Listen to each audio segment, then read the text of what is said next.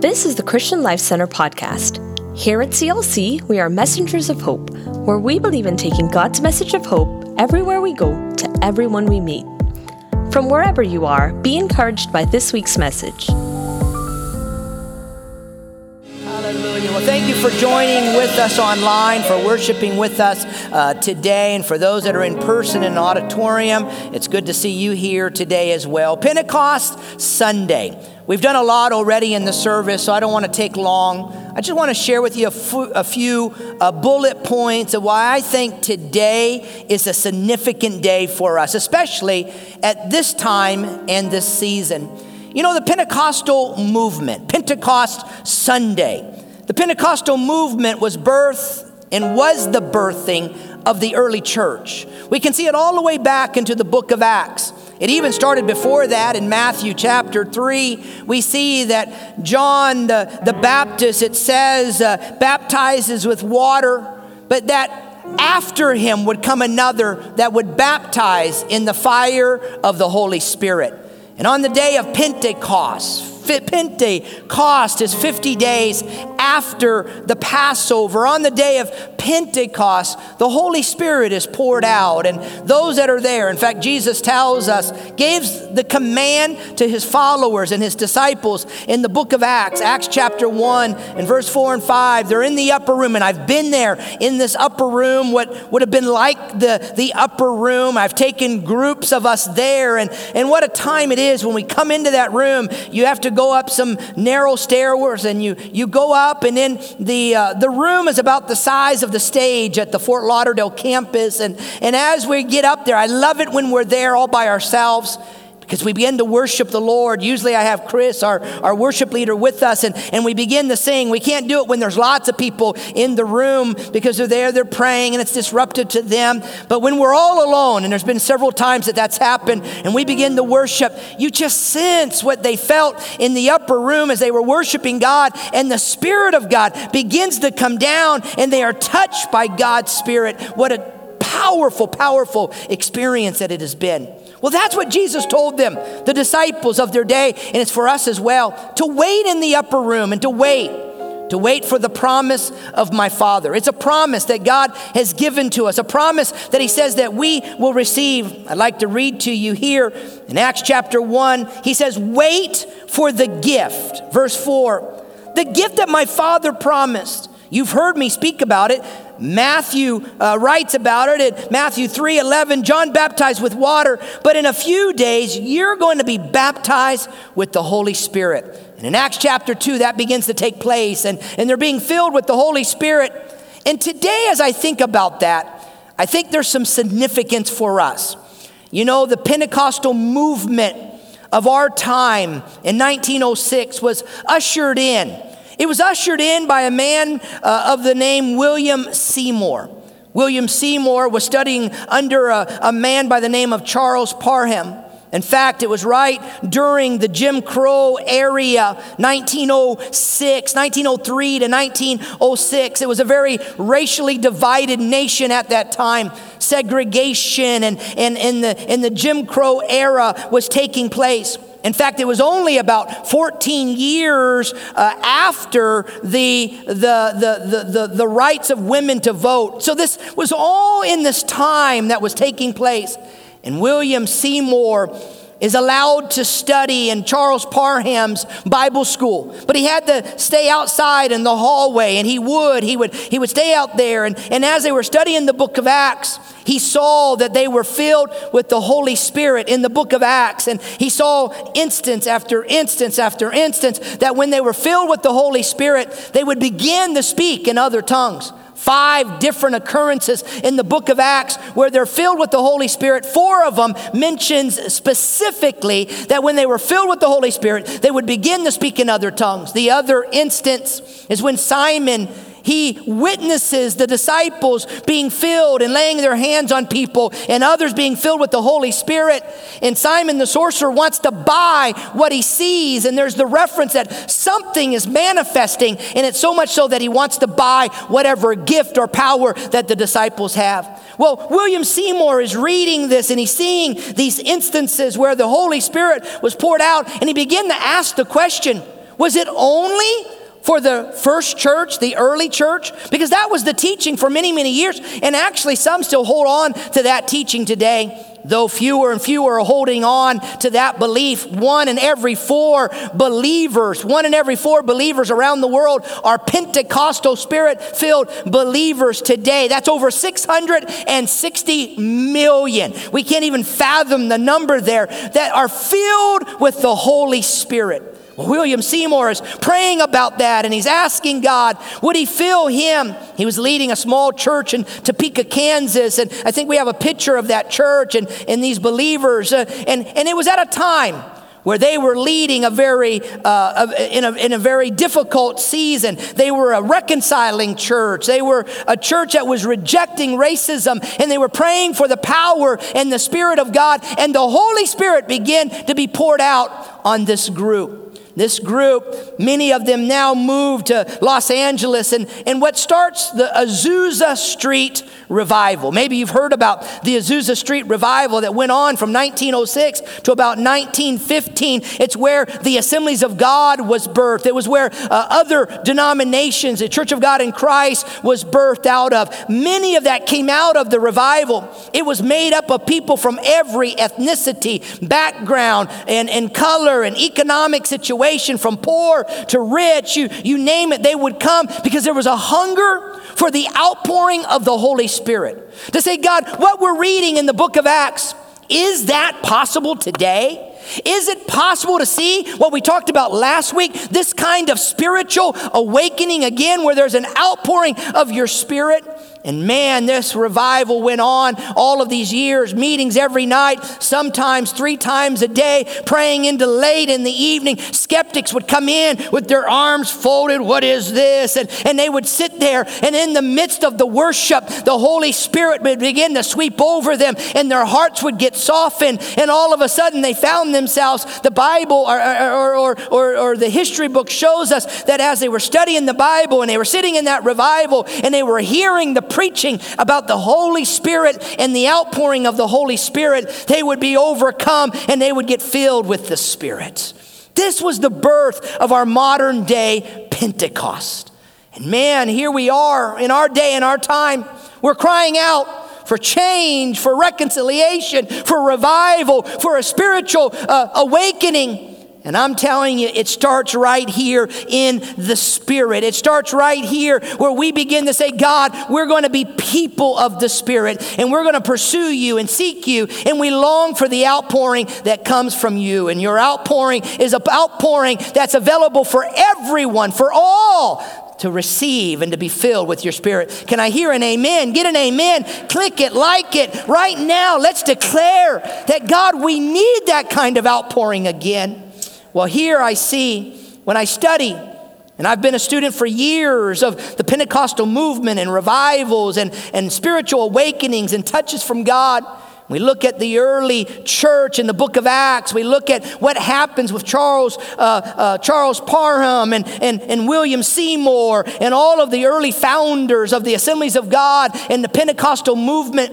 And it just begins to help us to say, God, we believe that which you've done in the past, you can do it again. We're praying that you'll continue to pour out your Spirit. And I walk away with 3 simple thoughts today. Because of time, because we really felt impressed to spend more time in prayer today, I want to just lay these before you as to what I believe it means to be people of the Spirit. We have this promise. I've talked about the promise of the Father. In fact, the scripture says in Acts chapter 2 that this promise is for all. Peter stands up and he preaches. When everybody comes around, the disciples, the 120 in the upper room, get filled with the Holy Spirit. They begin to speak in tongues and prophesy. They come out of the upper room and they're out in the streets. If you go with us to Jerusalem, you know it's a very narrow street, and people begin to crowd in. And as they're crowding in, they hear them. They're speaking in other tongues, but they hear them in their own language.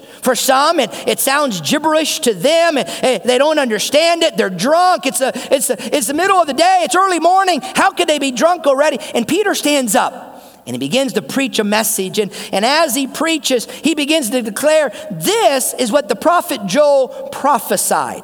And he prophesied, your sons and your daughters will be filled with the Holy Spirit. Young men, old men, they will see visions and dreams. And he says it's for you and it's for those that are afar off, your children and those that are afar off. Well, that's you and I, that's us that are here today, disciples, that this gift from the Father is for us. So there's a promise, but then we got to begin to say, God, but what is the purpose of it? And as a Pentecostal, or as a Pentecostal church, or for one that's desiring the empowerment and the baptism of the Holy Spirit like William Seymour, what does it mean in our lives today? I leave you with three simple thoughts. The first one, it's three simple words really. It's the word in, with, and through. I believe the purpose and why we receive the Holy Spirit and what it means for us is that first of all, we've got to understand that the Spirit, the Holy Spirit, lives in us. When we receive the Spirit, we're receiving the Spirit of God, and He takes up residence within us. Romans chapter 8 and verse 9, look here on the screen. But you are not controlled by your sinful nature, but you are controlled by the Spirit. If, here's the condition, you have the Spirit of God living in you. We are the temple of the Holy Spirit. He dwells within us. He takes up residence within us. Paul says this in 2 Corinthians. He's talking to the Corinthian church. And Paul says, the reason you've got to understand the importance of the Spirit in you is because God desires that you recognize His presence. He's writing to a church that's broken, a church that has a lot of questions. There was a lot that was happening in society of the day and the time, and they had written a letter to Paul. There was conflict in the church. There was abuse that was coming into the church. There was false doctrine that he was trying to clear up. There was people that were bringing their spiritual gifts into the church and carrying a spiritual superiority in the body and in the church. And so Paul is addressing those things when he writes Corinthians.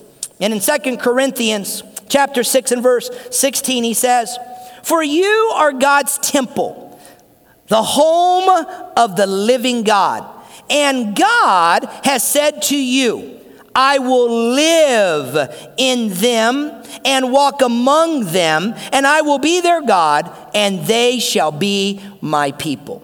You see, God is showing through Paul that as people of the Spirit, when the Holy Spirit is in us, we have the intimacy of His presence. Can I just hear an amen? The intimacy of the presence of God.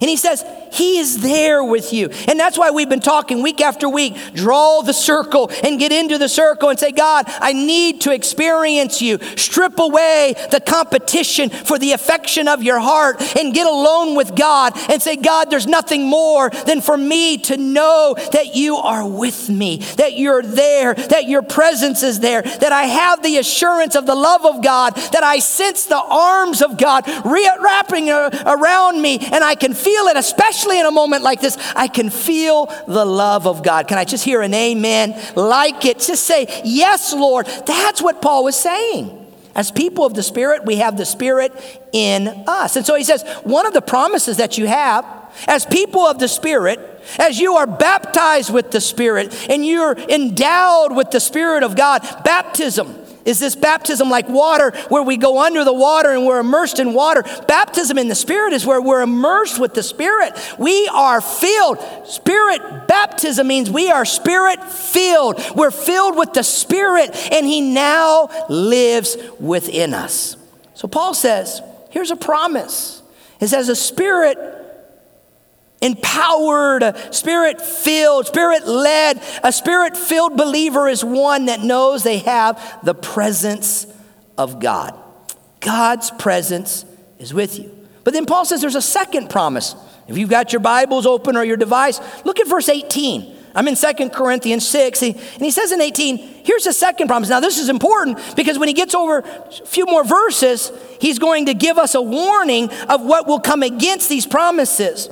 He says the second promise that you get in verse 18, when you are filled with the Spirit, when the Spirit is in you, he says, I will be your Father, and you will be my sons and daughters, says the Lord Almighty. So the first promise was a promise of the presence of God. But the second promise is a promise of a relationship with God. No longer does sin separate me from God. The veil has been ripped, and now I can come in and have intimacy with God and closeness with God. And sin is removed, and I'm no longer held at arm's length. Can I just hear an amen? And so he says you have a promise of God's presence and a promise of a relationship with God. Now let me tell you, that's what it means to be a Christ follower, is that we understand we're forgiven. We understand that Jesus has taken our sins and that now we have a relationship. It's not rules and rituals and religion. It's a relationship with God. And so now, a few verses later in chapter 7, now remember, when this is being written, it's one letter that Paul is sending to the church of Corinth. We have chapters and verses so that we can study it later. But when Paul was writing it, it was a letter. And so in chapter 7, a few verses later, just a few sentences after, in the same letter, he says, since we have these promises.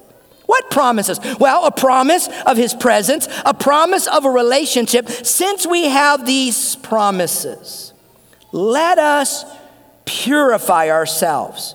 Purify ourselves from everything that contaminates both body and spirit, perfecting holiness out of the reverence for God. Perfecting holiness is a work of sanctification where God continues to form me and conform me and transform me and make me like Christ. Perfecting holiness where I become the reflection of Christ. Don't miss this today. The Spirit in you is conforming us into the likeness of Christ, the image of Christ, that as a Christian, I'm a miniature Christ symbol, symbolic representation, reflection of who Christ is. That when people look at me, when they look at you, they see Christ in us. And that's why Paul would say in Ephesians 5:18, be filled with the Spirit. Be filled, be baptized. Let the Spirit take residence in you. You'll have His presence. You'll have a relationship. If you do not allow yourselves to be contaminated, purify yourselves, you will have His presence with you. And when you have His presence with you, He will perfect holiness within you. What does that mean again? Is that we're being transformed into the likeness of Christ. So today I would propose to you, first of all, that we are Spirit-filled. We have the Spirit living in us. Secondly, I would propose to us today, what does it mean to be people of the Spirit? Is that it means that we have the Spirit with us. That we are Spirit-led. That the Spirit of God is there, guiding, leading. He's our advocate. We looked a few weeks back. Our advocate. Jesus said, I'm going to give you another comforter. Let me read a scripture to you in John 16 and verse 12 through 14. Look on the screen. He says, oh, there is so much more I want to tell you, but you can't understand it now. When the Holy Spirit, who is truth, comes, He shall guide you, teach you. He'll be a comforter to you. He will teach you, guide you into all truth. You see, a work of the Spirit is a work of illumination. He opens our minds. He reveals the Scripture. He reveals that which is hidden, that the Spirit is trying to break into our heart. He begins to break it down like a hammer that breaks through a rock. He breaks through our heart. And I don't know about you, but when I came to Christ, there was a lot of things that Christ had to transform in me, and He's still perfecting holiness within me. That old song, He's not finished with me yet. Be patient with me. He's not finished with me yet. He may be finished with you, but He's not finished with me. And He says here, it's really hard. I mean, preaching to an empty auditorium, and in an auditorium that's filled with masks, it's really, really hard. I just have to say, I can't hear you online, but that's okay. I can't hear them in the auditorium either. He will guide you into all truth, for He will not be presenting His own ideas, but He will be passing on to you what He has heard. He will tell you about the future, and he shall praise me and bring great honor by showing you my glory. Well, we looked at this in depth a number of weeks ago, that we have an advocate. We looked at it at the very beginning of the coronavirus, and now that just feels like, a decade ago, and it was just a few weeks ago. That we have an advocate. An advocate. Man, let that grip us today. We have an advocate. The Holy Spirit is our helper. He's our comforter. He's our teacher. He's the one that will guide us and lead us. He is with us. That's what I say, and that's what we can say. When we are people of the Spirit, we can say that not only are we filled with the Spirit, but we are led by the Spirit. We are Spirit-led. We stay in step with the Spirit. We learn to recognize and hear the Spirit. Paul said to young Timothy, the young preacher, he says, I remind you, fan the flame of the gift of God which is in you, that you received with the laying on of hands. It's not just a gift to serve, but it's that which enables us to hear and to recognize. And we've got to begin to see the barriers so that we can walk in step with the Spirit. At Thanksgiving, we went up into the mountains, and as we were there, we had a fireplace, and we would bring in wood, and we would put it into the fireplace, and every now and then, Christopher, my middle son, is our fire master, we call him. He's the one that stirs it up and moves it around, and when the fire would begin to go out, he would begin to stir the wood, and what do you call that underneath? The coals, there's some, the embers, is that what you call it? Underneath, and he would stir it up and put another piece of wood on, and all of a sudden the flame would begin to go again. Paul says to young Timothy, stir it up, stir the fire, keep the passion, walk with the Spirit. So today, we have the Spirit in us, which means we're filled with the Spirit. We have the Spirit with us, which means we're led by the Spirit. And then lastly, I would say to you as our worship team comes back, that not only are we filled with the Spirit and led by the Spirit, but thirdly, we are empowered by the Spirit. We are Spirit empowered. The Spirit works through us. He's in us, He's with us, but now He is working through us. And boy, what a time, more than ever, can we say, Holy Spirit, will you use us? Holy Spirit, let my life honor you. When you begin to be used by God, when you allow the power of God to work through you, you get into the will of God for the purposes of God. There is wind that comes into the sails of your life because now you're in the anointing of God. And when you're in the anointing of God, God begins to work through you. And man, that's what it means to be filled with the Spirit. For me, Spirit empowerment isn't a power of like strength physically, although He does strengthen me spiritually and physically. But it's an empowerment. In fact, in the book of Acts, it says that there was a boldness, an empowerment. This boldness and this empowerment helps us to step out in spite of fear with courage. We step out where we're fearful to be used by God, to be a voice for God, to use our gifts for God, to be an instrument for God. We step out where we're fearful, but there's an empowerment, a boldness, a courage that helps us to be used by God. I grew up in Pentecost from a very, very young age.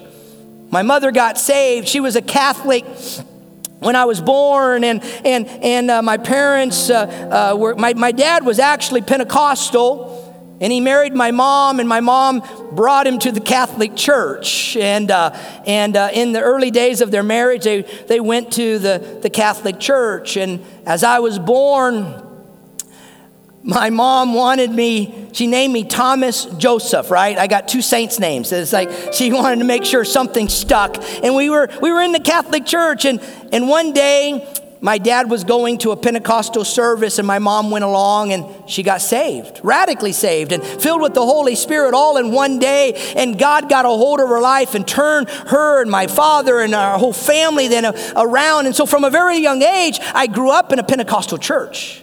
I mean, we would have times, if you've ever grown up, especially in a Pentecostal church, you can identify, we would have times where we just sat around the altars, worshiping God, soaking in his presence. People would come around and lay hands on us and begin to pray for us, and we were there. I mean, those were days, Pastor Kevin, where we didn't have inner ear, you didn't have all those beats, you didn't have all of this stuff that helps you do worship. I mean, the worship team just played, right? If they were off key, on key, it didn't matter. You were just worshiping God and you were getting caught up in there. Anybody else know what I'm talking about, right?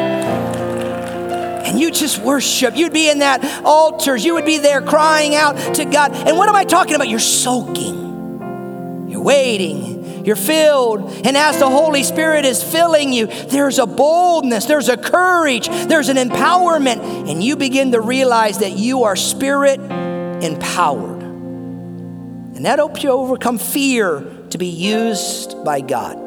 You see, the Spirit desires to work through us. Every one of us, there's a gift, there's an anointing, there's places that God wants to use us, and we've got to say, God, people of the Spirit, don't only realize that the Spirit is living in us. It's not just for speaking in tongues. You see, growing up, that's kind of what I thought the Pentecostal experience was just speaking in tongues and interpretation, miracles and healings. When we would see it, when the evangelist would come through and we would see it, I didn't have a full enough theology to understand that that's one aspect of the Spirit. The Spirit's empowerment and the gifts of the Spirit. But there was so much more. Not denying that, because that's where it begins, but so much more that God would do as I open myself up to be filled with his Spirit. Now, I don't have time to go into the different types of gifts and the classifications of gifts, but I encourage you today to begin to say, God, empower me, fill me, enable me to be used by you, especially in this day, in this time. God, help me to use my gifts. So in conclusion, what does it mean for us today to be people of the Spirit? The Spirit lives in us. The Spirit is with us. The Spirit is working through us. We're Spirit-filled. We're Spirit-led. We're Spirit-empowered. So what does it mean for us now? And how do we receive the Holy Spirit? It starts by beginning to say, God, will you fill me? Will you touch me? Will you renew this experience in me? For some of you watching, maybe you've never been filled with the Holy Spirit. It begins right there to say, God, will you fill me? Baptize me. Give me this experience like William Seymour. Let me study. Let me desire. Let me long to receive what I read about in the book of Acts. Because God, I want to see the miracles that I see in the book of Acts. I want to see the outpouring. I want to see the spiritual awakening again in our day and our time. And God, if it was for them, I'm believing it's for me as well. And you begin to ask. You begin to say, God, touch me. Fill me.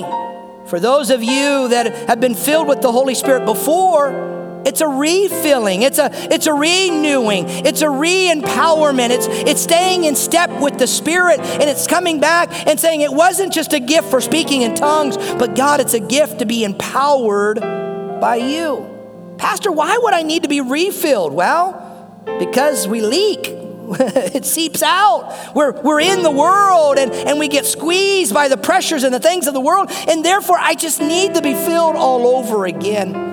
For me, I'm asking that every service. I'm saying, God, fill me, empower me. Lord, let there be a baptism of your Spirit so that I can learn to stay in step and in tune with you. So you ask. Secondly, you got to begin to yield to him. Yield your spirit, yield lordship over. Say, God, I yield to your will, and let confession and repentance begin to rise up and just begin to say, God, not my will, but your will be done. I desire, I long, I'm seeking, and God, because I'm knocking and asking, whatever it is that's blocking, then God, I yield it to you. I yield lordship. You're not just my Savior, you're my Lord. And so God, I yield lordship of my life over to you. Because as you begin to do it, what you do is you enable yourself to be a vessel that's now been emptied. And as you've been empty, he begins to fill you. And as he fills you, you'll begin to sense the anointing on your life. So you submit. We're living sacrifices, and we submit ourselves to the Lord. So you ask, you yield, and then you just begin to receive. You soak. You say, God, I desire it, and I receive it. If you've never been baptized in the Holy Spirit, you begin to say, God, give me that gift. Fill me with your presence. Anoint me. Let me be baptized in your Spirit. Every occasion in the book of Acts, we see that when they were filled with the Holy Spirit, they began to speak in other tongues. God, I want to commune with you. My prayer language helps me to have a communion with you. It empowers me. It exhorts and encourages my own spirit. But God, most of all, it's a language that connects me in an intimate relationship, the direct hotline, the direct connection to you. And God, I yield, I receive. And as you begin to pray and worship, as you begin to declare the Lordship of Jesus Christ, what you're doing is God will begin to give you, He'll give you thoughts and impressions. And as you begin to speak forth, you'll begin to find yourself speaking in another tongue, and a language that you have not learned, but a language that glorifies and exalts the name of Jesus. So here we are on Pentecost Sunday. And what I'm saying is that we are people of the Spirit. And more than ever right now, we need to be people of the Spirit. The Spirit lives in you. The Spirit is with you. And the Spirit wants to work through you. Let yourself be filled with the Spirit. Stay in step with the Spirit and be empowered by the Spirit. If this ministry is making an impact in your life, why not help us make an impact on the lives of others by partnering with us today? You can give through our CLC app or at clcftl.org/give.